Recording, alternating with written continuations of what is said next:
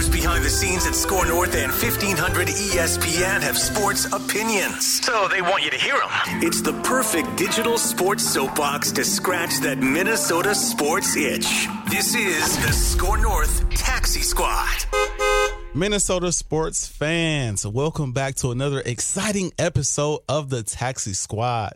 So many things to get into today, from the Vikings getting a win over the weekend and advancing to 7-1, the Timberwolves being as underperforming and underwhelming as possible, at least in my opinion. I don't know how you guys feel about it. We'll get to that later. And the Wild. So much to get into today. But first, before we do, we have to introduce the band.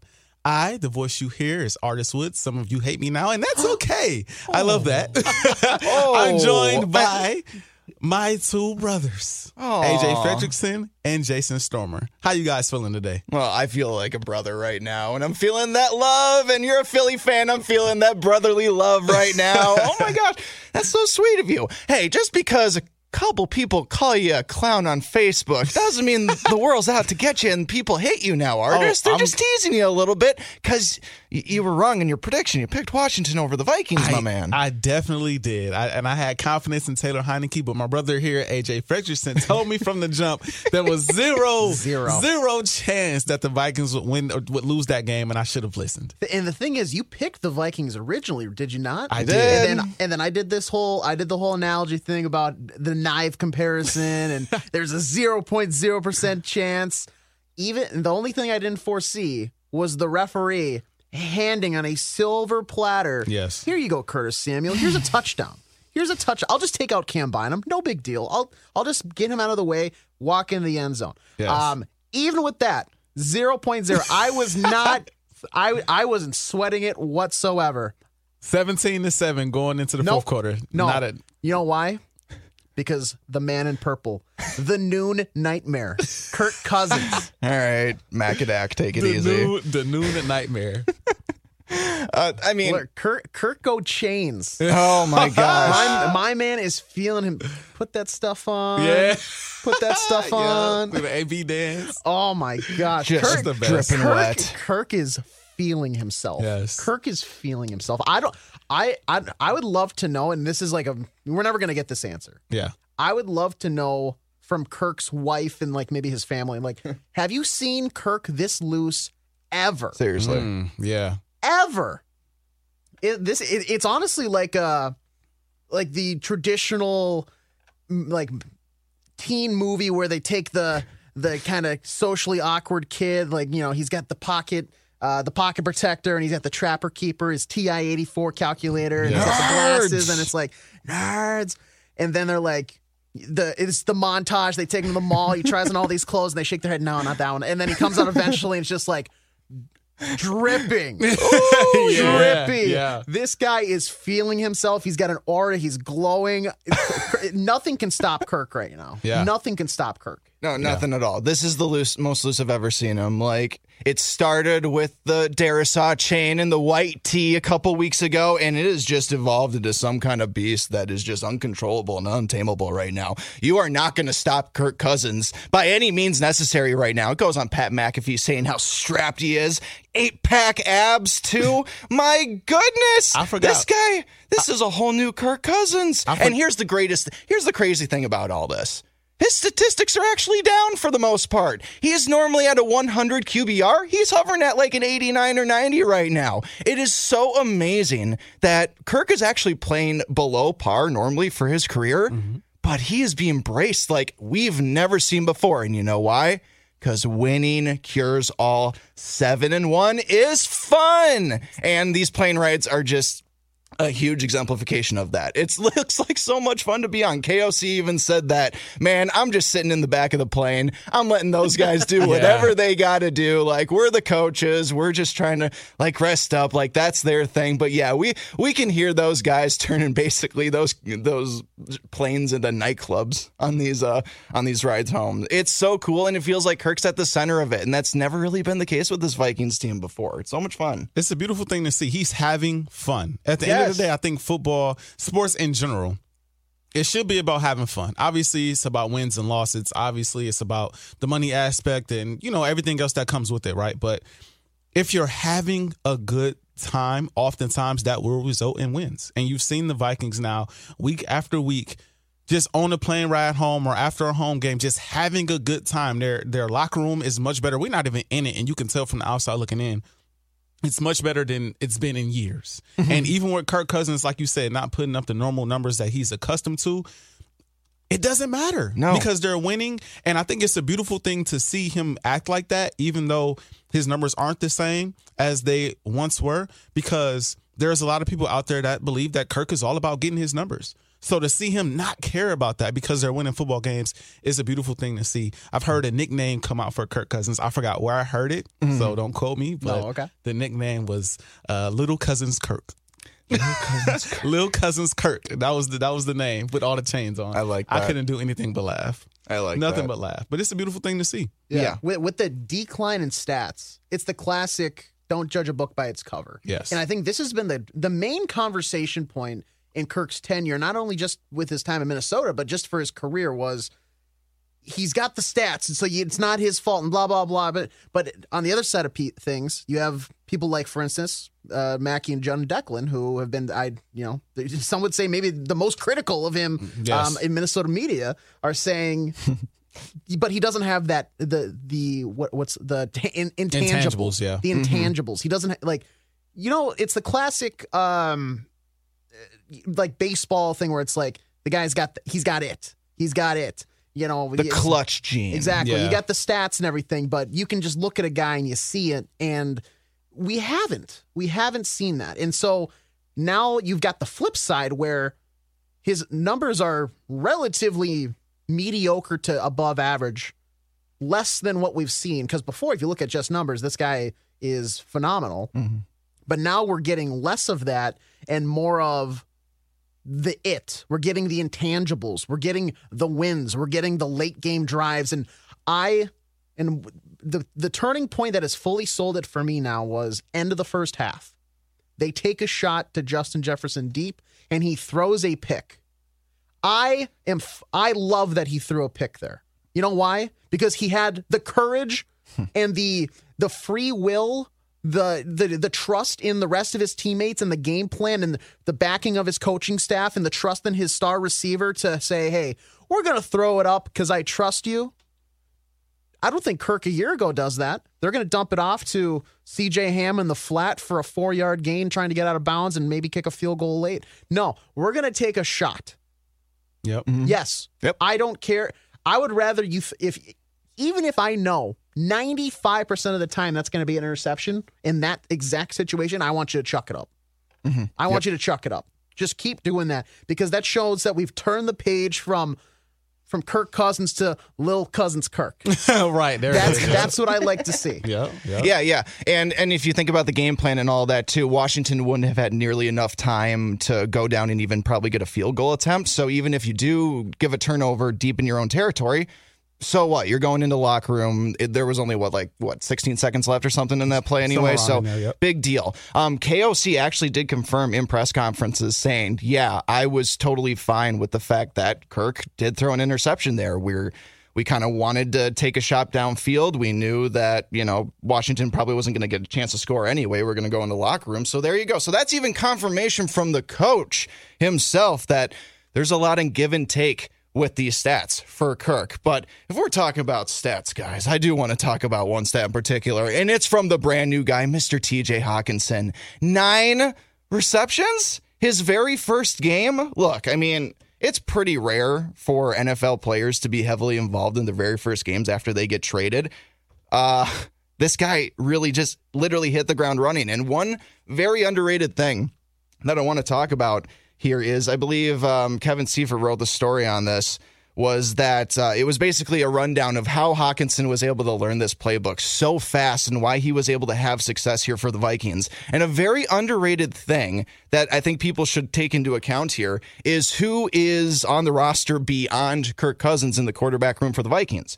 Also, David Blau, a guy that we signed to the practice squad after we moved on from Kellen Mond and Sean Mannion. David Blau played a couple years there in Detroit, worked with Hawkinson a ton, and these guys met in extra hours, even like on Saturday night, the night before the game in the hotel, to go over the playbook. So Hawkinson, beyond just the help that he had from just the regular Vikings coaches and quarterbacks like Kirk, he also had David Blau in there, and I think that may be a very underrated reason why he had this monster game when players don't typically have monster games, their very first games when they get traded. I mean, he was only here for 4 days, and he had a game like that. And, man, if we can rely on that for the rest of the season, which I think we're going to be able to, because Washington's a pretty good defense anyway as it is, no matter who they're still missing, like Chase Young, holy cow. That's exciting stuff. Really is. Yeah, TJ, he is top 6, top 7 in his position easily. Like we said this last episode, I think we even said, like, I don't think he's going to struggle to get in here and learn the system. And Kirk Cousins, like many other quarterbacks, they love their tight ends. Mm-hmm. It's a perfect security blanket. And to upgrade to TJ Hawkinson from Irv Smith Jr. is a pretty solid upgrade at the position. And like I said before, he's going to open up so many other windows for other players on his roster to catch the football. But when all else fails, TJ 9 times out of 10 is going to be open. Justin Jefferson now 9 times out of 10 is going to be open, and it just unlocks the offense to another level. The offense did kind of start off slow in this game, and it was kind of iffy, but the way they were able to turn it up in the fourth quarter, putting up 13 points, forcing Taylor Heineke into a late interception and kind of seal the deal and get a touchdown up on the board. I mean, I'll say this. You talk about TJ Hawkinson, I'll say this. I was very critical, and I have been very critical of this Minnesota Vikings defense, specifically the passing defense, the secondary. And they were special. They were special in this game against Washington. Granted, it was against Taylor Heineke, but you guys know how I felt about Taylor Heineke. Yeah. I think Taylor Heineke is a solid backup that can get some wins. Mm-hmm. He can manage a game. He can have games without turnovers, and he almost did this game up until the end. Mm-hmm. But at the end of the day, I think he's a decent quarterback in the NFL. You know, I think he can win you a football game. And this defense showed up in a way that I didn't think it would on the road against a Washington team that could have won this football game, especially in the fourth quarter. They should have won this football game, too. They should have closed that out. They really should have. They should have closed the game out. It was the game, besides the referee's touchdown, right, that shouldn't have been a touchdown. The game kind of went along with what I thought would happen. I figured the Washington defense would be solid. I figured they would struggle a bit. The Vikings defense, that is, with Washington, and I figured it would be what it was. But while I was there watching the game, I got the feeling that, no, they're going to come back and win this game. Mm-hmm. The Vikings are probably the most resilient team in the league. And I think at this point, it's about time that we give them that. Like, the way they win football games is not always going to be pretty. That's obvious. Like, every game has not been pretty much, besides probably the Packer game. Yeah. No game has been pretty. And even you can nitpick things about that game. But they're finding ways to win football games, and that's really all you can ask for. That's all you can ask for. So my thing is huge kudos to the defense for stepping up. Mm-hmm. Huge kudos to Kirk Cousins for closing it out. Obviously, TJ Hawkinson for 9 receptions. Justin Jefferson, 7 receptions for 115 yards and an early touchdown. They got in the end zone, yes, finally. Been a while, JJ. They finally landed in the end zone there. They got the job done in a game where, you know, the schedule's going to get thicker, so that was a game that they had to have. Even though I think they'll win some of these games against better opponents, I think it was a game that they had to have, and they did what was necessary to get the win, for sure. So the Vikings' point differential per quarter, I'm going to read this off to you guys. In the first quarter, it's a plus 15. In the second, it's a plus 17. In the third, it's a minus 33. Left to be desired there. In the fourth, a plus 33. Yeah. These guys come to play, according to this at least, exactly when it matters most. There is a clutch gene here that wasn't here last year because, Artis, I'm sorry, the Vikings teams of the last couple of years, I don't see them pulling out a game like that. A couple days ago. I really like if that were a Mike Zimmer team, I don't know. Like last year, it just didn't seem like a 10-point lead in the fourth quarter would be something that last year's Vikings would be able to surmount. But there's just something about the way that Kevin O'Connell is just inspiring this group, particular Kirk Cousins. Because you know what? Can't be without being said that Kirk took a beating in this game. Just I thought when he took that one hit where he didn't get up for a minute, I thought he broke a rib because the defensive player came right into his like rib cage like there, and he was down and he was kind of like grabbing his torso a little bit. He was just stroking the strapped abs. That's all he was doing. He was just like, nah, I'm good. I'm just feeling these things because I have them, and man, I wish I had them too. I wish I had a single pack, to be honest with you, but I like Taco Bell too much. Anyway, yeah, it's... I wouldn't know anything about that. Anywho, we wish we were in as good shape as Kirk Cousins. But yeah, there's just something about, and you know what? It is pretty fun. Like the Vikings have been posting a lot, and they usually did this after wins anyway. They show the coach's speech in the locker room after games. And Zimmer did a pretty good job, in my opinion, after wins, getting that team kind of fired up after victories. Like I thought, in the grand scheme of things, Zimmer was good at like the speech part of being a head coach, and like maybe not locker room intangibles and actually like being a nice person for the most part. But in terms of just like, hey, everybody, here we go. Let's go play football. Zimmer actually think was pretty good at that. KOC is that, but he is everything else too. And we're seeing it with the 7-1 record. We're seeing this with the resilient football team. We're seeing it with a fourth quarter plus 33-point differential. Now, again, I want the third quarter to be a little bit better too, because they're still coming out of the half a little bit slow. A little bit. I mean, they came out of this entire game a little bit slow. A lot of 3 and out still. I guess we can still nitpick a little bit with this game too. I was happy Greg Joseph made all his kicks though, even though he didn't really have any too harder ones. Anyway, well, he's missing extra points before, so I mean, you take what you can get for sure. But yeah, until he starts actually costing you something, I'm not going to worry about it. Exactly, and like the thing is, I think they were due for this type of season after what happened last year. So many games came down to the stretch. I can't even say that the Vikings would have packed it in last year because they didn't. Like a lot of times they would come back and be in games and be in games late in the fourth quarter and there was a game-winning drive by the opposing team, or there was a game-winning turnover by us, or, whatever the case may be. It was always something that just went wrong at the end. And this year, it's the complete opposite. It is the complete opposite. And like I said, I just think they were due for a bounce-back year where, okay, a lot of these close games, now they're going to win these close games. Mm-hmm. They're better coached. They're playing with a different type of fire, a different type of energy. They have TJ now, so that brings an extra punch on the offensive side of the ball. Their defense is able to create turnovers now, as we can see. They're playing with so much more swag, so much more pizzazz. Mm-hmm. You can see it. You can see it. It oozes out on the field. And like I said, the resiliency, down 17-7 in the fourth quarter, you find a way to pull that out on the road. It's one thing to do it in Minnesota. It's another thing to do it on the road against a team that was 500 going into this football game. That's solid. Right. That's very solid. Dude, they're going to get Kirk his own chain too.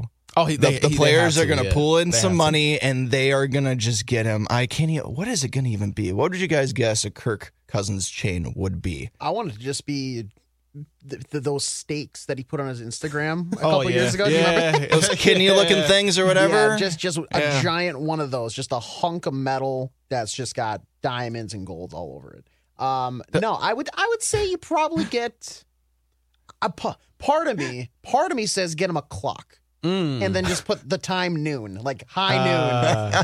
But that's a little too mean. In reality, it's probably just going to be something like it's going to be a K and a C, and it's going to be intertwined like the Twins logo. If that makes sense, like they got to fit in. You like that somewhere? No, that'd probably be it would probably be you like that. Got to be somewhere in there, iced out. But I say he has like a transit van too, so they could like do like a chain of its transit van or something like that. I don't know, but it's got to be that phrase. You like that for sure? Got to be for sure. It has to be. Oh, and I hope they don't. I hope they don't spare any dimes either. I hope they go all out. They will too. But I have to spend just a hot moment talking about this because this bothers me in all sports. At least the sports that I watch.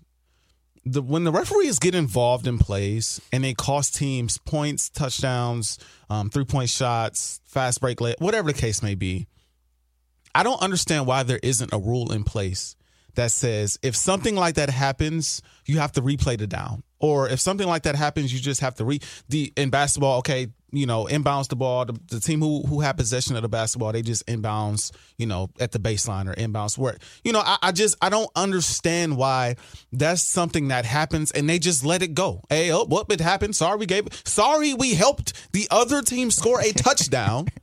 But the touchdown counts. You guys didn't touch him, so the touchdown, like that bothers me because The Minnesota on that play to Curtis Samuel, he was triple covered. Yep.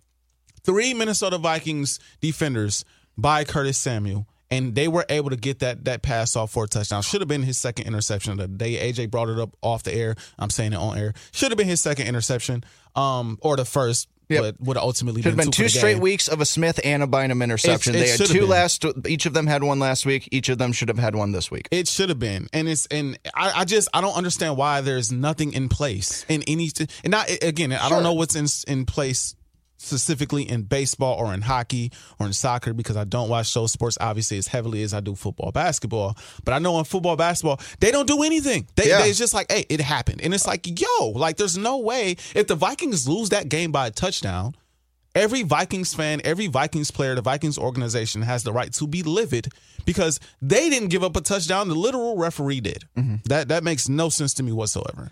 Well, I know in football too, like there's actually times where players even use, like receivers will use referees as screens. Yeah. Like I know Adam Thielen went on the record this week. I can't remember who it was with.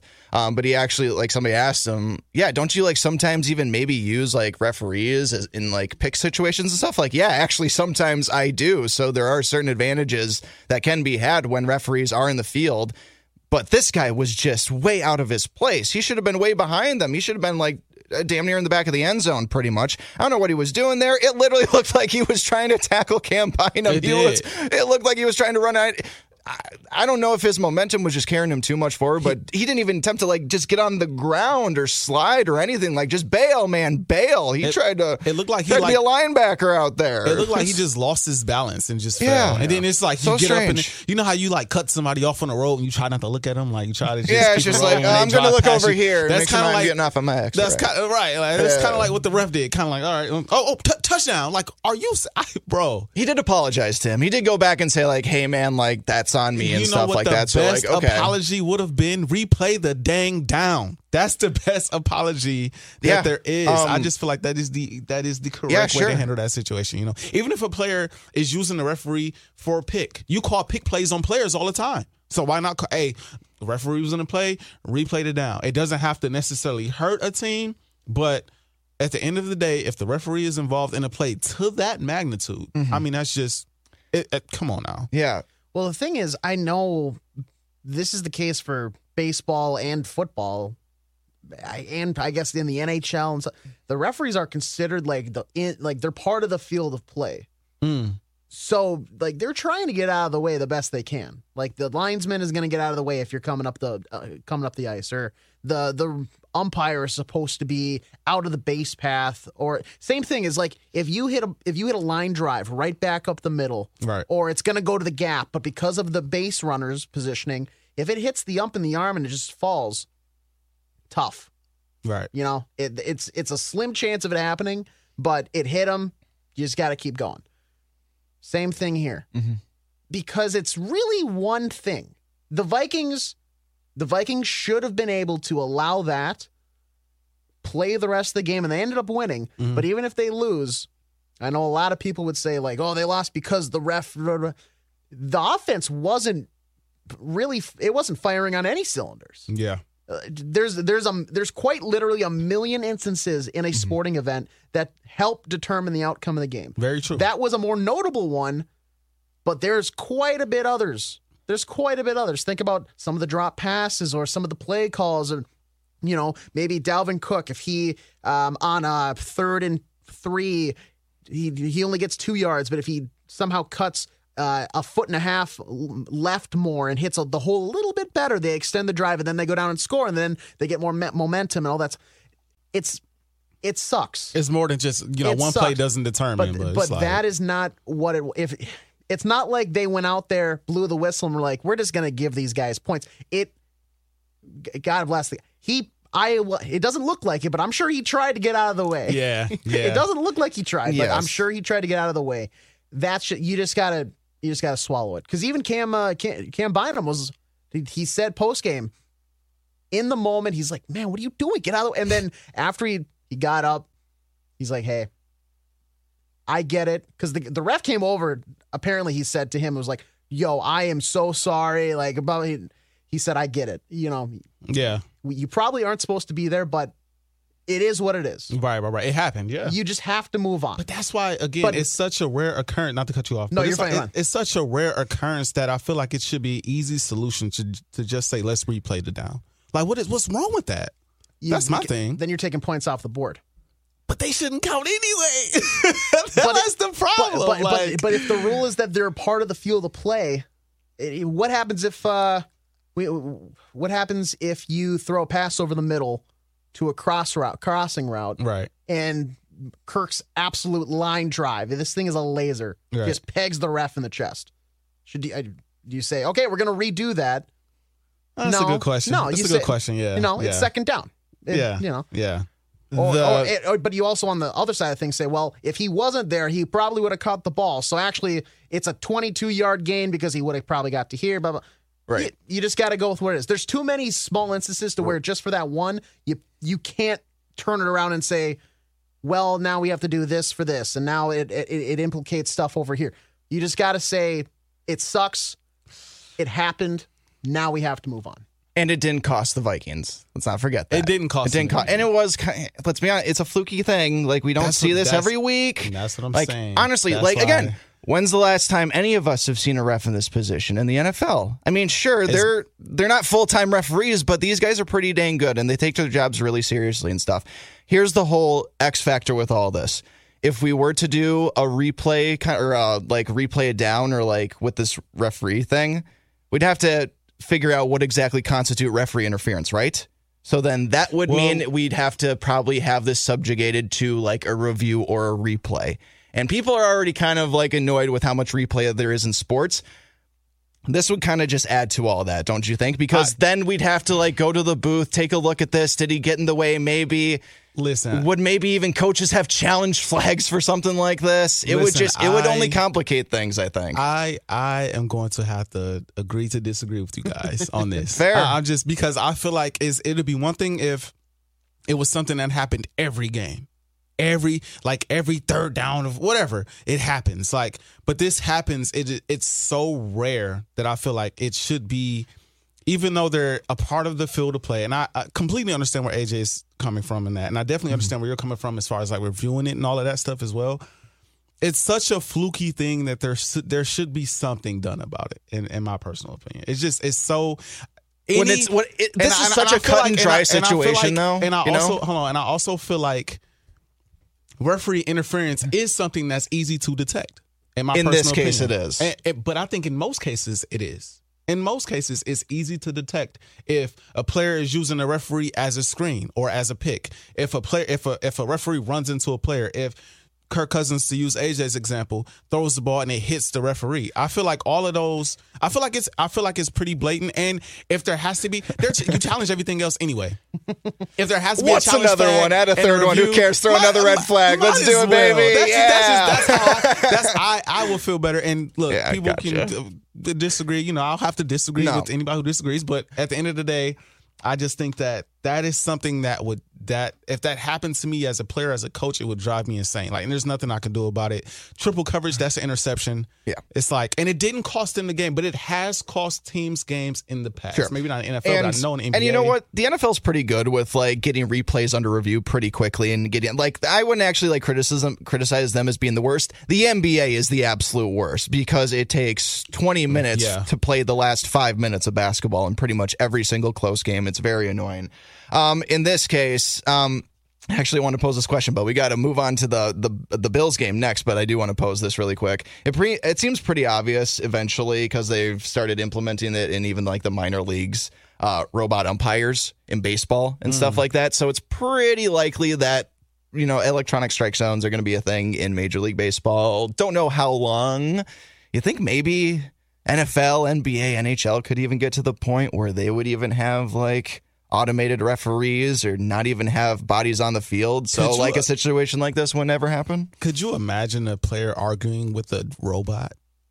Yeah. Like that's actually hilarious. That's a horse call, T197 or whatever it is. Yeah, like that's a weird, I don't know. I wouldn't know. RefBot 2001.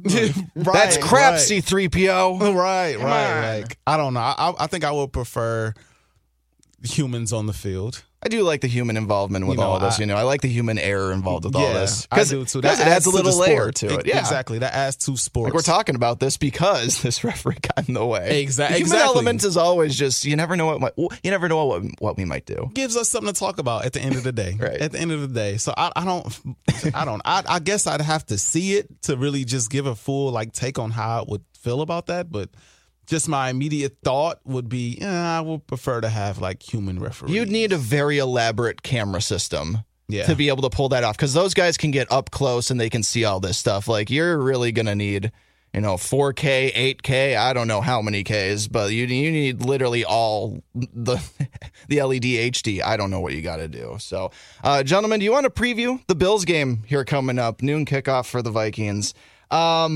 I don't even necessarily know where to begin because there's a lot of question marks about this game. Not necessarily for the Minnesota Vikings. We're pretty good to go. I'm more talking about Josh Allen and what might be going on with his elbow. Is it kind of like a Tommy John thing, AJ? Did I hear it's like a UCL kind of a thing and it's something that maybe he aggravated his rookie season that's maybe coming up now? I don't know. He's questionable as of right now. He's got the Q tag and obviously this changes a whole lot of things in the outlook of this game. I think the Vikings, maybe as of right now, if Vegas is saying that he's going to be playing in this game, I think the Vikings are 7-point dogs right now. That would swing, obviously, if Josh Allen isn't playing. And if you haven't heard who the backup quarterback for the Buffalo Bills is, it is Mr. Case Keenum. And he'll be thrown to Stephon Diggs potentially too. So, oh my gosh, the memory is there. What do you guys think about this potential situation? Obviously, we're going to pick the score eventually here. And we even talked maybe pregame or before we started recording that we might have to pick two different scores here. One, if Josh Allen plays, and one, if he doesn't. I don't know. What do you guys think about this whole situation? I haven't heard any major updates today, so we still don't know too much. For everybody who maybe is missing out, on Monday the 7th, Ian Rappaport of NFL Network reported that Josh Allen is likely to be limited this week because of an elbow injury he suffered in the Sunday loss Jets. It's a situation to monitor rather than an ailment that would keep him out of the game. Sources say he's still undergoing tests, though. Okay. But the fact that we still don't have anything, no developments, that means they're looking at everything possible, which in my experience doesn't mean it's probably great news. Mm-hmm. And to answer your question that you originally kind of posed was Tommy, somewhat, because the way that, from my understanding, the arm elbow joint works there, when you throw a ball, a baseball pitcher and a NFL quarterback throw differently. It's a different range of motion because one is so repetitive at times and the other one is you want it to last, but you want the high velocity and all that stuff. But that joint, when you have the ball, you have that counterweight. And so you're used to that certain weight. From the throw that he had, essentially somebody put their hand on the ball and anchored it down. So when he came through to throw like normal, his arm is expecting that counterweight. Exactly. But then you have that you have that so much extra weight that the arm is going to just move and let it do its thing because, hey, we've done this a million times. But now it's in a completely different situation and expecting one thing. It's like I don't even know. It's imagine sticking your arms out and somebody says, "I'm gonna hand you a box of tissues." You're like, "Okay, this is easy." And then they drop a 40-pound weight in your hands. Right. Most people could carry 40 pounds, no problem. But you weren't expecting it that much, so the difference level, your body's not ready for it, and now your arm has flexed so much more than it's expected to where it's hurt itself, and the joint is all messed up. It's his throwing arm. Exactly. It's Josh Allen. I understand the Vikings, and the Bills they're going to want to play it safe. Yeah. I know he has pretty much already been like, I'm playing. Mm-hmm. I don't think the medical staff and the coaching staff and all these other guys, I think they'd say, Josh, you can take the week off. But see, the problem in that, it's a tough game to do that, too. Yeah, see, the problem in that, though, is their division has gotten really stiff. That division is very good. You got the Dolphins who are balling. I think they're 6-3. Yep. The Jets just beat them last week. They're also 6-3. And so, if there was ever a time to not be hurt, now will be that time because they lost both games. They lost to the Dolphins earlier in the season, and they lost to the Jets. Those are 2 divisional games that they lost, and that hurts down the stretch. And so, obviously you want them to play if you're, the coach and staff or the medical, maybe even the medical staff for the Bills. You want him to play with the division being as tight as it is. This is a Buffalo Bills team that has expectations of being Super Bowl contenders and being in the Super Bowl this year. And, possibly it's not beyond the realm of thought for them to lose the division this year. It is very possible if Tua can stay on the field. They're undefeated with Tua playing, by the way. And with this Jets defense, the way that Jets defense is playing right now, offensively, they're a little challenged. But that defense, as we just saw, could shut somebody down. Even a team like the Buffalo Bills, they could lose the division to either one of those teams. And Can't so that's count where out the Pats either. I kind of count them out. I'm not gonna lie. They're competitive, but yeah. I don't see them beating out either of those. No, two. not this year. But they'll give you a good fight. My thing about it is, it's your star quarterback. Very true. It's his throwing arm. If it was the opposite one, sure, you can protect that one a little bit. You don't want to this is where I'm not a doctor. I want to preface this, ladies and gentlemen listening. I am not a doctor. You're not? I'm not a medical professional. Oh. So you have to look at it as if he can hurt it further, I wouldn't want to take the chance. If it could hurt but nothing else bad can happen, and he thinks I'm going to go out there and try to tough it out, and then you make the call maybe mid-game to make the switch or something like that, that's one thing. But if he can hurt it worse anymore, I would try to shut it down for the week no matter what, because you have the Vikings who have Danielle Hunter and Zadarius Smith who have been getting to the quarterback. Just had a great game. They have been hitting their strides. Zadarius Smith, he's been banged up at times, but he's looking like he could be like the comeback player of the year if it was easier for a defensive player to win that, Yeah. He is looking great. Daniil is not I wouldn't say he's his old self, but he's looking very good. And even some of the other guys on that D line are they're doing the job. All it could take is one of them getting to the quarterback, maybe a little too much pressure for some reason. Stephon Diggs is, he's covered up a couple times more than not, and all of a sudden he goes down, and now not only are you going to lose to the Vikings, but now you're going to lose to all these other teams and lose the division and miss the playoffs. Because Zadarius Smith brought the heat to Josh Allen when you probably could have just gave him the week off. Very true. If I was them, I'm looking at the long game. I'd run Case Keenum out there just for the sake of it. And I'm not saying this is I want the Vikings to face torture Vikings fans. No, it's a game against the Vikings. Sure, it's going to be either a win or a loss, but I would rather be more ready for the games following that, heading back into divisional play, heading back into that down the stretch, and especially into playoffs. I would just want to play it safe for this week. And maybe some people out there are like, oh, well, that's not football because you got to tough through it, rub some mud on it. No. And Josh Allen seems like that type of guy for sure. Even Sean McDermott. I hear what you're saying, though. Even Sean McDermott, the head coach, is even kind of maybe hesitant. He's even saying, we never count him out, but, the thing is right now, he's in the medical evaluation phase right now. He actually said we're going to know more by tomorrow morning and maybe even a little bit on Wednesday. So maybe there was supposed to be some Allen news today that never came out. Here's the thing.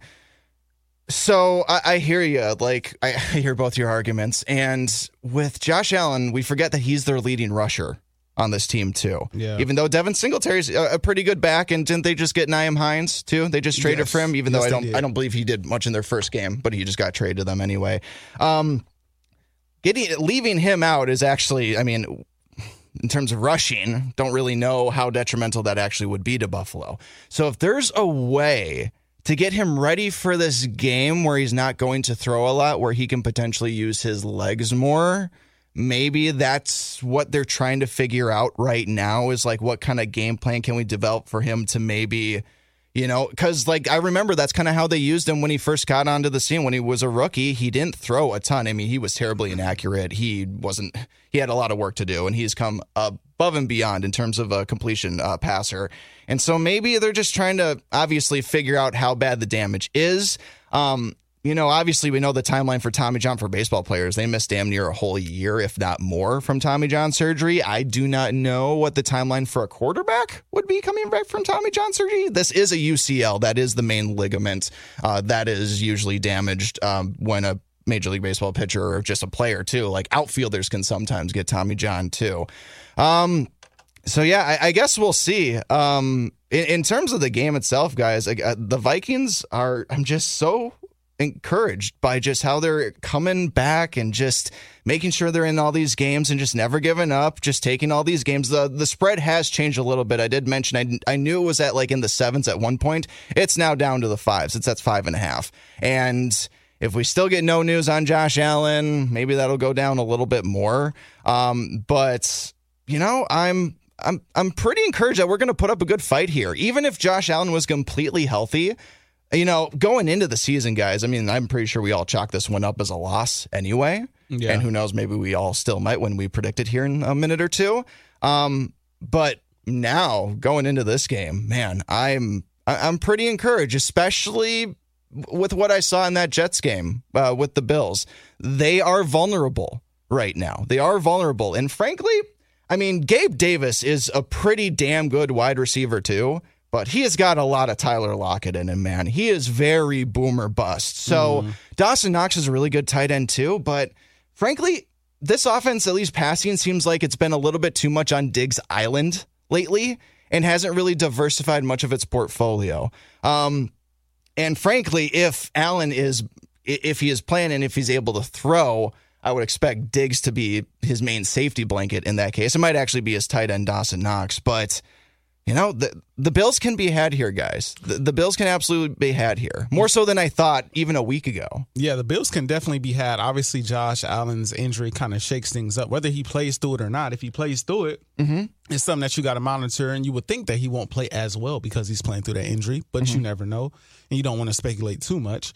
I think there is a bigger problem at hand potentially for the Minnesota Vikings, and that is that Buffalo Bills defense, though. This is true. And that's the thing. The Buffalo Bills defense is literally ranked 4th in the league in total defense. They're giving up 14 points a game. Oh, my gosh. Yeah, they're top 10 against the run. They're top 10 against the pass. They are stout on that side of the ball. They were the number 1 ranked defense in all of football last year. They've dealt with a lot of injuries this year, but they're still top 5.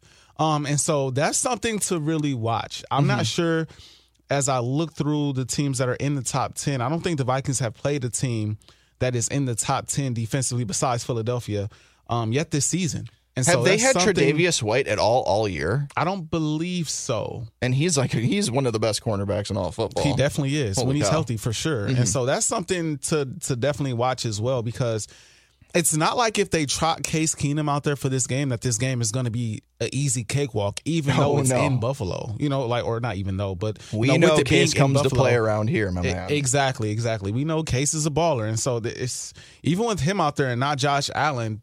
Obviously, they're not a team to sleep on because they still, for the most part, have their weapons on the offensive side of the ball, and their defense is they're still gonna show up, and they're gonna be amped. The Minnesota Vikings and the Philadelphia Eagles right now are 2 teams I feel like that are marked in the league from the standpoint of like they have the 2 best records in the league. The 2 best records in the league. So teams are looking to knock them off at every turn. They're going to get teams' best shot at every turn. And the Buffalo Bills, are a team that are looking to compete for a Super Bowl. So if there was ever a time for them to attempt to send a message, it will be at home, potentially even without Josh Allen, against a team that is 7-1. And so I'd be more so concerned about that defense right now than the offense, given Josh Allen's injury. Speaking of injuries for ourselves, though, very unlikely Cam Dantzler plays in this game dealing with, I believe it's an ankle issue. Yeah. He's listed as questionable now, but all indications from certain reports are that that's maybe unlikely. Dalvin Tomlinson, don't know if we'll get him back either. Even though I was pretty satisfied with the run defense going up against Brian Johnson and Antonio Gibson for the Commanders. We'll see. We're dealing with some injury bugs of our own, but obviously, if Josh Allen can't go, that is just the big elephant in this room. Yes. Let's get into some predictions, guys. How do we want to do this? Do we want to just do one prediction and just stick to it, or should we do one with Case as the quarterback for the Bills and one as Josh for the quarterback? How do you want to play this? I kind of have to do 2. Because like I can't. It's hard on a Tuesday. We're recording this on a Tuesday. If we were doing this on a Friday or Saturday, yeah, I hear you. And we knew just a bit more about the information that was coming out, it would make it a lot easier to predict the game. But sure, with the Josh Allen thing, all right, it's hard. Let's do two. At least for me. At least for me. Give the people what they want. They want more score predictions. At least I do. Yeah. All right, so I get to start because I have the best record. The best record. Hey, at 7-1. Hey, Excuse me. Okay. Anyway, you're both 6-2, right? Yes, we're both 6-2. Okay, so anyway, that's nice. Okay, so yeah, let's do two. I will start with if Josh Allen is the quarterback for the Bills. Even if he is playing in this game, he is going to be hobbled no matter what. He'll probably be on some kind of throwing plan if he's playing. I don't imagine, honest to God, they probably even let him throw more than 20 passes, especially with his running capabilities. All indications that his legs are fine, so I would expect a very heavy run attack if he is playing in this game.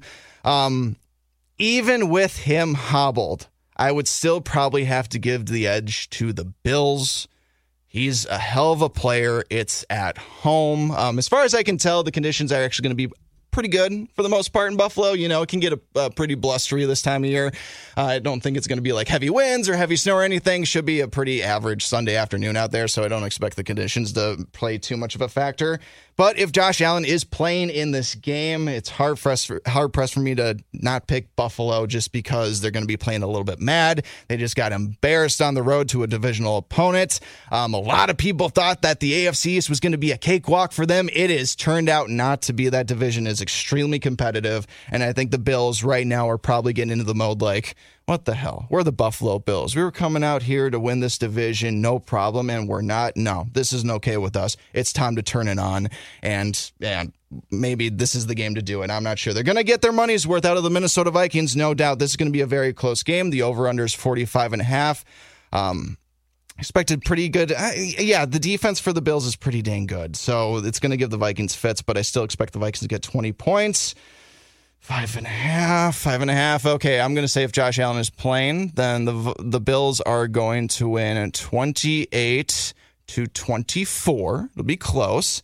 If Case Keenum is playing, though, the Vikings are going to win this ball game. Even though, my goodness, if Case Keenum even throws a single touchdown pass to Stephon Diggs, I'm going to be taken back to the Minneapolis Miracle, going to be transported there. It would be poetic, actually, if Case Keenum threw a game-winning touchdown to Stephon Diggs as time expired in this game. It would be so wonderful, wouldn't it? That would happen if poetry existed all throughout life. Anyway, okay, Case Keenum, if they're starting, the Vikings will win this game. So I said 28-24 if Josh Allen were playing. I'm going to flip that if Case Keenum were playing. I'm going to say the Vikings would win 28-24. So I'm sticking with my scores, just flip-flopping it, depending on who the starting quarterback would be.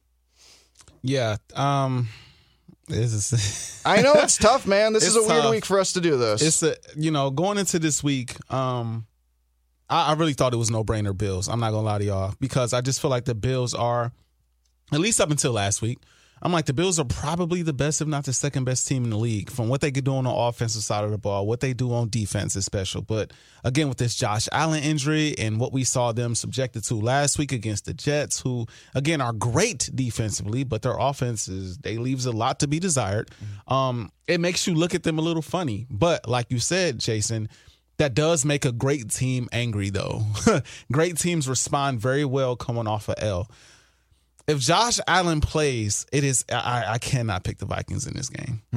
If he plays, I can't pick them just because I believe that even if he's out there as a decoy, it'll be enough to get by the Minnesota Vikings defense, in my personal opinion. If he's running the ball a little bit more than throwing the ball, if he's only throwing the ball, 23 times instead of 30-something times or whatever, I think it'll be enough given the fact that their defense is so potent. I don't think the Vikings are going to put up a ton of points whether Josh Allen plays or whether he doesn't, and that's going to be the biggest key in the game. How will the Vikings offense, who has been up and down so far this season, they have put up points, don't get me wrong, but they have had moments where they've been a little shaky, weird play calling, kind of just weird stuff going on the offensive side of the ball. How will they play on the road against a Buffalo Bills team that's top 10 against the rush, top 10 against the pass, and, top 5 overall? So if Josh Allen plays, I have the Buffalo Bills winning this game probably by a score of 21-17. Oh, wow. Nice. If he does not play, though, Jason, I am with you. I think they have enough, but I still think it's going to be a tight one, though. I think the Vikings put up I think it's 20 to... Actually, take that back. I say, 20-17 if Case Keenum is the quarterback. Because I don't think Case is going to come out and put up a ton of numbers on the Vikings defense, even though, I've been on their but the last couple of weeks about their pass defense. But I think offensively, I think they'll be able to get enough points up on the board to help that defense out if Josh Allen is not available in this game. So Bills if Allen plays, Vikings if Allen does not. Deal. Which is kind of predictable, but I mean, it is what it is. It is what it is. AJ? I've got the same score no matter what. Okay. I'm going to stick to my guns. I'm going to stick to my gut. No matter what, the Vikings are going to win this game. Okay. It's not a 0.0 this time, though. Okay. I would hope not. I would hope not. If anything, I think it's a coin toss. Okay. Even though they're the underdogs. Josh Allen, I think it's going to trend worse and worse. I think he's going to be hurt even if he plays. He's not going to be slinging it and he's not going to be as free. He's not going to be Josh Allen. Mm-hmm. The offense is not going to be clicking as well. So no matter what, Stephon Diggs is already going to be hampered slightly because he can't throw it and catch it. Yeah. He's got to only do one. On the other side of things, if Case Keenum comes in, I love Case Keenum. Mm-hmm. Great person. Will always have the Minnesota Miracle. Mm-hmm. But at the end of the day, who's the QB you'd rather have? I think he's better than Heineke at times. Yeah. Case? For for sure. Better than Heineke? Oh, Yeah. he's definitely better than Heineke. Yeah, he's definitely better than Heineke. Yeah. But it's still Kirk Cousins. I think it's going to be a tough sled for this entire weekend. But I'm going to say 23-20 Vikings no matter what. 23-20 Vikings. No matter what. I like it. It'll be a winning field goal by Greg Joseph within the final 2 minutes. Ooh, Okay. I like that. From 50 yards. Does that count if I... Well, here's the thing. I don't want to call that, but that's what I'm thinking, if that makes sense. It won't go against your record. Awesome. No, because nobody's gonna. It's rare that we're gonna predict the actual score. Yes. Yeah, no. Right, And and that's just what I'm feeling. I'm thinking it'll be probably tied late. Vikings will get the ball. Kirk's gonna do Kirk things, and then we're gonna be And what putting I'll that do stuff on again. and what I do, because we normally post out on Saturdays our score predictions for the most part. We'll probably know the news by then if Josh Allen's playing, so I can just post whichever ones we picked. Makes sense. For that day anyway. So we're good. Listeners are good, but we're recording this on election night. We gotta. It's a contingency plan just in case. Yes. I hate politics altogether. Oh. I'm not a huge fan of it. Is this just turned into a Garage Logic episode? No. I don't want to talk about. I don't want to talk about it at all. I just have a quick question about the process because I don't put a lot of time. If it's such an important thing, why is it one day? I know furniture stores that have sales on couches longer than the entire country has to go to a ballot and place their votes. Why is it one day? Well, if you got your absentee, you can send it in early. That's a good question. Why? I don't know. I went into the polling station by my house today, and it's the committee. I don't know. It's elderly people in the community who are more than happy to volunteer their time to do this. Yeah. I'm sure they'd be fine with a day or two extra. It's insane. Just for the sake, all I hear for months, and I. Do you know how pleasant it was to watch Jeopardy today and not have 75 political ads? Oh my gosh. Oh my. Just to focus on the Jeopardy. Oh my God, I'm a huge Jeopardy No, guy. seriously, I the love ads have Jeopardy. just been inundating and terrible. Why is it only one day? I don't know. Do other countries do it differently? Are there election weeks, election months? It has. I don't know. I would like to think there is. I know it's Tuesdays because apparently back when it got set, it was more convenient for farmers. Oh yes. Why? Why is Tuesday the convenient day for farmers? The crops don't grow as much on Tuesdays. I don't know. I don't know. It's the middle of the week. That's inconvenient. Just to preface, I'm not preface because I've already said it, but just to clarify, I'm not trying to make a joke like sometimes I do. I'm genuinely asking a question that I don't act. Is Tom Hauser downstairs? Maybe we need to go talk to somebody at KSTP. And also to clarify, I don't actually want to have the conversation. I'm just curious. Yeah, he said, I just want to ask it, but I don't want to answer. I just want to throw it out there. Yeah. Posing it. Yeah. Just a genuine thought. Why is it one day? Yeah. Yes. Make it a weekend. Make it an event. I know people that are probably busy today. Yep. Send your feedback to the Score North app on everything we're saying just now. But and this is not an open invitation to reach out to me on Twitter and have a political conversation. Okay, I won't do that then. But yeah, I got Vikings 23-20. Okay. Skull. Got you. All right, we got to move on to some other talk for the sports realm here in Minnesota. The Minnesota Timberwolves artists, as you mentioned at the top of the show, kind of a frustrating week. They mixed in a win against the lowly Houston Rockets there, but the rest of it was not very ideal. A loss to the Phoenix Suns, a loss to the Milwaukee Bucks, and then last night, that loss to the New York Knicks where it looked like nobody showed up to that game, if you ask me. Little bit tumultuous still. We're a 5-6 ball club. There's still plenty of time to turn this around, artists. Obviously, giant offseason moves. Things are still maybe gelling with this team, but we talked about it with the whole Popeyes incident, and I hate that I even brought it up just now, but in terms of attitude right now with this Timberwolves basketball team, and even Chris Finch said on the post-game press conference saying, I really don't know who's playing for the team and who's playing for themselves right now. Yeah. There seems to be a little bit of an attitude problem right now with this team, and it's finding itself on the court right now, and it's resulting in a couple losses to some teams you probably shouldn't be losing to, at least that much. Yeah, it's like I said to start the show, they have been very underwhelming so far this season. A lot of time left to get this thing right, but it's looking ugly so far, man. I'm not going to lie. The lineup with Rudy Gobert, I saw this earlier, and I took a screenshot, and I just want to repeat this on the record, right? This post is by Basketball Forever, verified account, by the way. Pay the $8. Minnesota's That's not going to mean too much so soon. Right, maybe. It's not 20.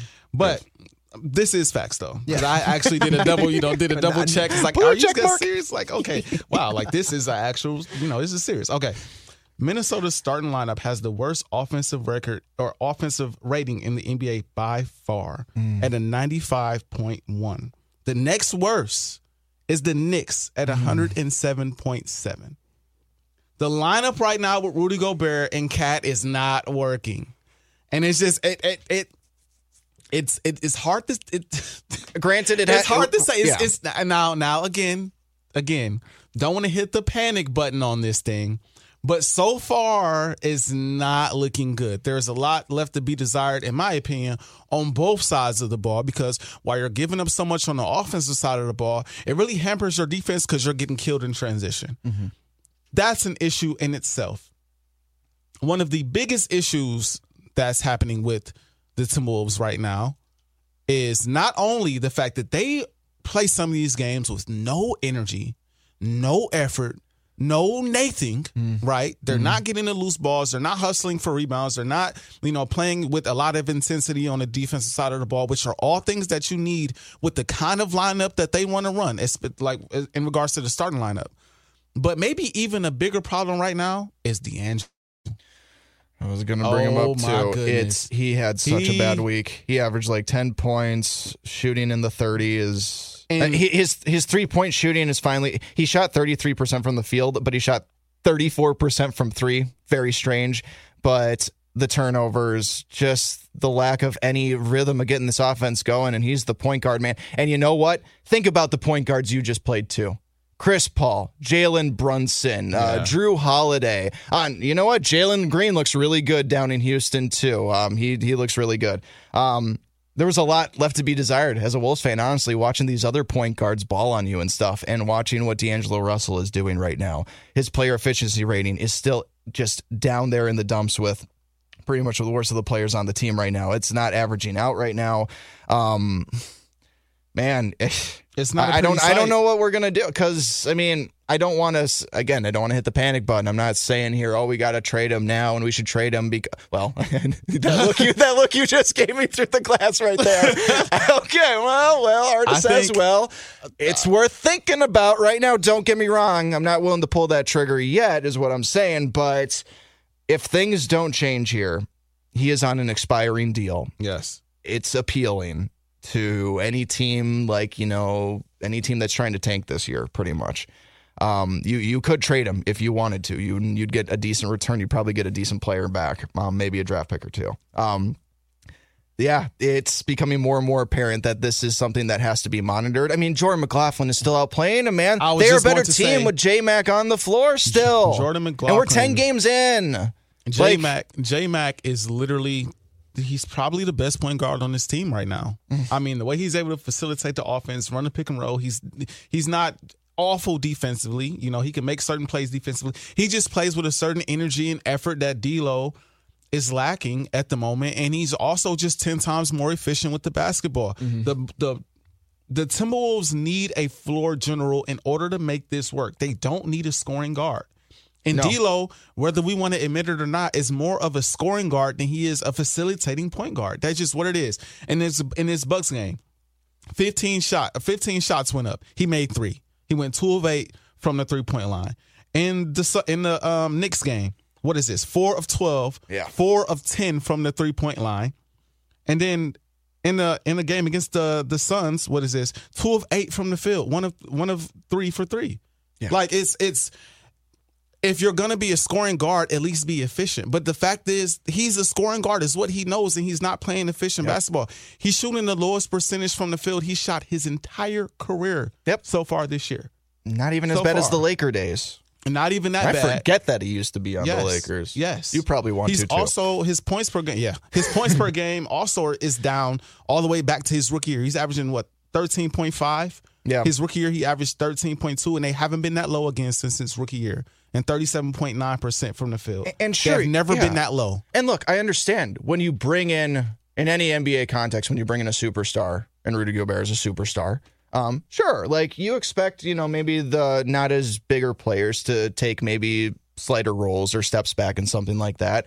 But here's the thing with Rudy, and this is actually one thing I want to bring up, and I can't remember which game it was. I think it was maybe the Milwaukee game or maybe the night before. Rudy, I understand that you average 8 shots per game. I totally understand that, man. I get that. Like, you were brought in here not necessarily for all your offensive intangibles, but mostly for your defensive ones. But my man, if I ever see a box score again where I see you go 0 for 1 and you play 30 minutes... No. I understand you are not here to shoot shots. I get it, Rudy. But 0 for 1 in 30 minutes. No, you average 8. I need more than that, man. Right? That's not asking too much. It's not. Get to at least 5 or something like that. You should be able to get at least maybe 10 points a game off of offensive rebounds and putbacks every game. Yeah. I mean, he's manning the paint every game. He's never required to come outside of the paint. Yeah. Hopefully he comes back. Yeah. Hopefully he comes back too. I know he's still in health and safety protocols, and he hasn't been in the playing for them the last couple of games. So hopefully we can get him back. It's just been, I don't know. And I know some people are criticizing Ant now about kind of just standing around and being a little bit too passive. I know there was a video circulating on Twitter of it was just so obvious and clear. I think the caption was, is it pretty obvious that this play wasn't designed for Ant? And Ant's literally standing there, hands on hips, which, I mean, whatever. Sure, Ant's not going to be involved in every single play on offense. And in fact, you probably don't want him to. You don't want that to be the case too. But whenever you do the hands on the hips kind of thing when you're 21-year-old, it's just come on, man. The trend that we are seeing now this week, though, and it's one that kind of makes me a little bit sad. Even though he is still technically starting, we are starting to see the minutes decline for Jaden McDaniels. He is no longer playing minutes in the 30s. He's down in the teens now, high teens. He did play 30 in that first game where Rudy was out in the health and safety protocols, but then yesterday against the Knicks, he was back down into the high teens. Well, so. Kyle Anderson is coming off the bench and giving you everything you need from the standpoint of like he's helping facilitate and running the offense. He's helping the offense be more efficient. He's not amazing defensively, but at the same time, he's getting all the hustle points. He's getting to the loose balls. Like, he just seems like more of a veteran, dare I say. Yeah. He's more of a veteran. He's more of an experienced guy that's giving you a different punch in the starting lineup at times. And I don't want to see Jaden McDaniels hit the bench. I don't, because I want him to be a starter for this basketball team. But it's gonna get to a point in the season where your best players have to be on the floor. Mm-hmm. So whether that is Jaden McDaniels and J-Mac at the point guard position with Ant and Cat and, I mean, you're gonna have to put your best players on the floor. The Western Conference is a loaded conference right now. I think the Timberwolves are sitting in like 10th place, if I'm not mistaken, somewhere around in there. Yeah, they're either in the play-in or they're out right now. Very, very early in the season. Very, very early. I think they're still 73, 72, somewhere around in there. Games left to be played. Schedule does not get easier, but though, it doesn't get easier. And the thing about the NBA is you don't want to get buried early either. Yes, you don't want to put too much stock into winning a ton of games early, because then you could, lose a bunch in a row. But at the same time, you don't want to get buried and be fighting from behind to get, get a high seed in the standings later on in the season either. You kind of want to stay within that middle, top 7, top 6, and then towards the end kind of make your run, catch that momentum going into the postseason. Yeah. And right now, like I said, it's not pretty, man. It was so far for me, there has been positives. But it's also kind of your worst nightmare for them to look the way they've looked with Rudy Gobert on they look better without him on the basketball floor because they're going small, which is something that the entire league is doing. And last thing before you go really quick, I know a lot of people are talking about how well Anthony Edwards is playing and all of that, and he's averaging, 22 points a game. He's got assists up, or I'm sorry, his rebounds are up, and his shooting percentage is up, and he's averaging a tick more in the points category a game. I'm telling y'all right now, for what the Minnesota Timberwolves are looking to accomplish, 22.3 points a game is not enough. Not right now. It is not enough. In order for them to be a Western Conference contender or Western Conference Finals type of team, he's got to be averaging somewhere around 25 to 26, shooting the same amount of percentages a game. Yep. Easily. He has to take a leap. It can't just be 1 point. No, Anthony Edwards has to take a leap. And I know some people are like, you're so hard on him. No, it's because we've seen what he can do, especially in the postseason. At this point now, people are expecting excellence. Yep. And that is what is needed to take this team to the next level. You can't bring up Shaq and Kobe, Cat, and expect that was Cat, not Ant, but either way, it's not like Ant came out and said, "Whoa, let's pump the brakes." No, you know what I mean. So at the end of the day, he's got to elevate a little bit more. Yeah. So they got the Suns, Grizzlies, Cavs, and those are the games they're going to play before we'll probably talk to you next year on Taxi Squad. You can't lose all three of those. You really can't. And some of these games you're going to lose. I mean, the Bucks and the Suns, they're great basketball teams. Have the Bucks lost yet? No, Bucks aren't defeated. Unbelievable. So some of these games you're going to lose in general, but you would just hope they would look a little better. And the last thing before we move on to some hockey talk, the Wild only played one game, so we don't have a ton of hockey to talk, but still, I was kind of going through, I was wondering why Jaden McDaniels has one of the lowest player efficiency ratings on the team. It's even lower than D'Lo, which is very surprising. And if by looking at just the general stats, Jaden McDaniels is shooting 55% from the field. So you're like, what? How is this possible? And I found it doing the digging. He has been a terrible defensive rebounder this season. He was averaging 11.8 rookie year, 11.5 last year. This year, he is down to 5.7, more than half his usual statistical season outlook. Why that is, I have no idea. But he has become, I guess, two bigs on the floor. I guess less rebounds for him, but still, it's just, but that's the percentage though. That's the efficiency rating though. So he's just not doing good. And so I was wondering, like, why is this player efficiency rating so low? And I was digging through, like, wait, no, his field goal percentage is good. This is good. Oh, there's the outlier right there. All right, moving on to a little hockey talk. The Wild only played one game this week, a 4-0 4-0 loss. Nil. This isn't soccer. I don't know why I said nil. 4-0 loss. I miss Minnesota United FC. That's why. Lost to the Seattle Kraken, who, even though long-term season outlook, don't really expect a lot of big things from the Kraken. They're playing pretty good right now. I believe they're second in the Pacific right now, points-wise. Maybe that'll even out a little bit. But kind of a slow week for hockey. Again, just get the one game. But here's the thing. The Wild might get some guys back. Looks like Jordan Greenway's getting back in the lineup. Did Marcus Foligno make it into the Kraken game, or is he going to be coming back here pretty soon? I know he's going to be on the mend here very shortly, so hopefully the Wild will be getting some much-needed pieces coming back. But you know what? Otherwise, some other guys have stepped in really well. This Mason Shaw guy has kind of been the story a little bit of the season so far in terms of just a guy that kind of come out of nowhere. What is he? I think he tore his ACL like 3 times or something like that. And now he's just like making rounds in the NHL and doing pretty good for the Wild. So, what are your thoughts over just the last week, fellas? Well, it wasn't the best game against Seattle, but they have a couple important games on this West Coast swing. They're actually just now getting started against the Kings. 9:37 puck drop. Perfect. For me, for no one else. I hate that so much. I know, I'm sorry. And it's like an exclusive ESPN Plus game too, so it's not even on the regional networks. Yep. So we can't even watch it right now. Yep. Okay, there's that. Tremendous. Mason Shaw has been awesome, but the problem is people are just still getting hurt. Like Hartman's out. Greenway finally getting back in, so good to see him tonight. He is on a line with Eriksson Ek and Boldy. Cool. It'll be nice. It'll be nice. That being said, we got Joe Cramarosa, who is filling in for Duhaime. Brandon Duhaime. They did recall Adam Beckman, which I am excited for. Yeah, cool. Because Adam Beckman shoots the puck. He shoots the puck and he scores goals, and he plays gritty.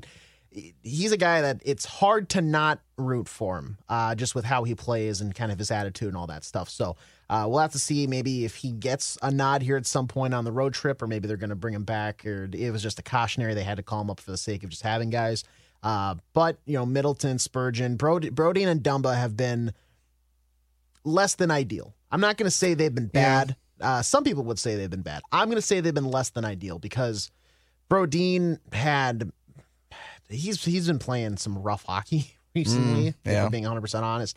And Dumba's just had a slow start to the season just because it's a contract year, and I think everybody is like, everybody expects in a contract year, people usually up their game because they want that new contract and they want the millions of dollars. And right now he's on the hook for $6 million for the Wild for the remainder of the season.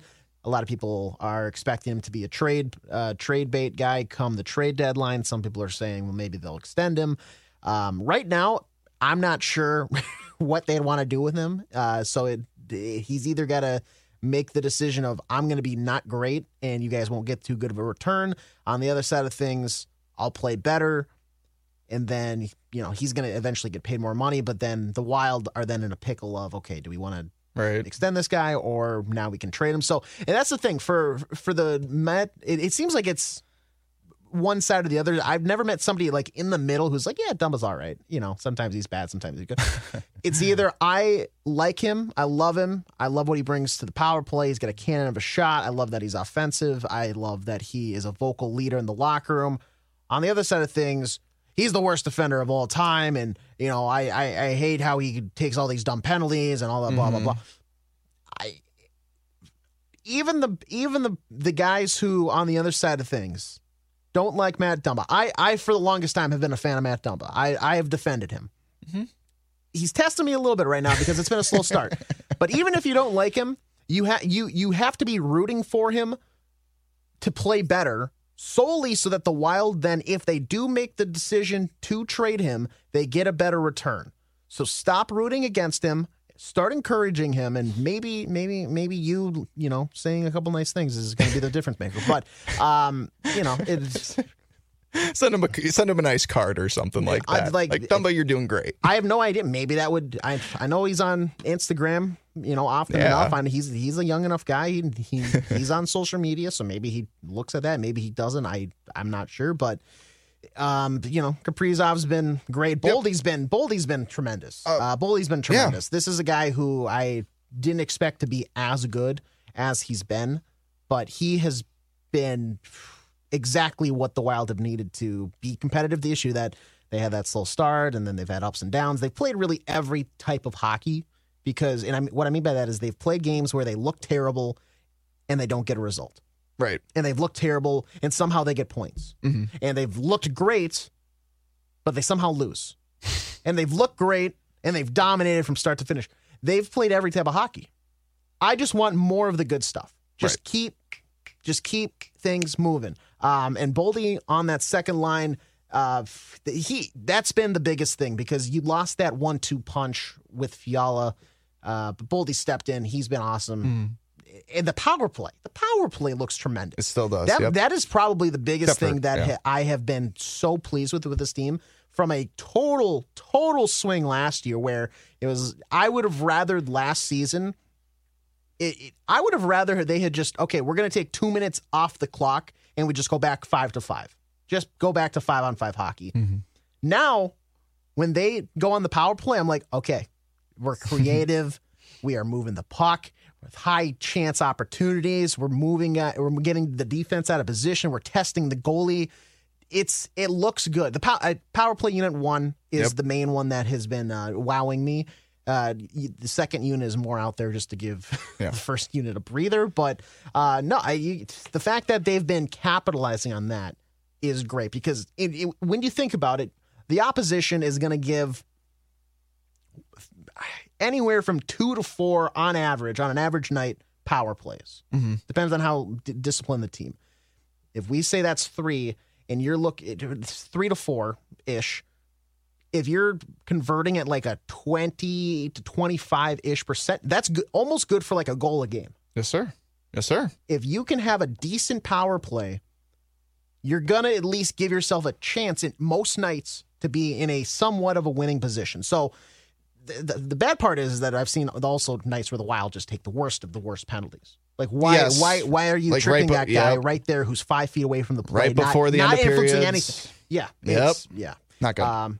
So yeah, like I said, it'll be a fun week. We'll have to see what they do. Fun in the sense of they're playing hockey again. Yes. Not in the sense of the start times, because as I pull this up, we'll have 5 games to break down next week. Kings, Ducks, Kraken, Sharks, Preds. Mm-hmm. Yep, all 5 games through Tuesday. That Preds game will be going on when we probably record next week. Beautiful. Yeah, Dumba does take kind of a bad rep simply because, yes, he has obviously the history of taking dumb penalties, maybe getting injured in certain situations where he definitely shouldn't have got injured. Don't punch Matthew Tkachuk or whatever, however you pronounce his name. And he also gives, he has given up big plays a few times too. But you're right, he does get a little bit of a bad rep. I do love, actually, though, just the start that Joel Eriksson Ek has gotten off to. His scoring is up 33% this year. He has 9 points through 11 games, and I believe he only had 6 points through 11 games last year. So that's a nice little clip, especially because of the injury bug that's been plaguing this team a little bit. He has been kind of very sturdy with at the center position. And obviously the center is kind of a position that a lot of Wild fans are monitoring all the time. Ewell has just been doing his thing, even at a better clip than he normally is. And he's helped kind of like sustain this offense just a little bit by actually providing more of a spark than maybe what you usually get from a guy like Joel Eriksson Ek. So I would love it if he gets keep that up, because right now he's like in line right now to be, he's like projected at 68 points. That's kind of along the line like the Ryan O'Reillys of the world, the Thomas Hurdles, the Patrice Bergerons, you know what I mean? If Joel Eriksson Ek could get to those guys kind of numbers, that would be absolutely ideal. And what is he? He's only in the second year of that 8-year contract, so he has plenty of time to figure that out. So, yeah, we'll see what happens in the next week. Like you said, AJ, there's actually hockey to be played, and that's the biggest thing. I don't know how the schedule shaked out that way. 1 game in a whole calendar week. I don't really know, and they didn't win. They got shut out, so not a whole lot to break down. But we've been on the air for about hour 15 or something like that. We probably got to start wrapping it up. Artis, I'll let you be the man to do that because you opened the show. Well, thank you all for tuning in to this episode of Taxi Squad. It has been fun. It has been fun. It has been fun. But it is time for us to go home. I have to eat dinner. I'm a little tired. It's been a long day. I'm not sure if these guys have ate already yet. I had Taco Bell breakfast this morning. Hey, if you guys haven't, you guys are welcome to the Woods residence. I'll say that. Come over for dinner. Hey. Our shift's about to start, though. There you go. Oh, dang. Can you bring me a plate? Sucks to be Jason. Can you bring me a plate? Thank you guys for tuning in to the Taxi Squad. We'll catch you on the next episode.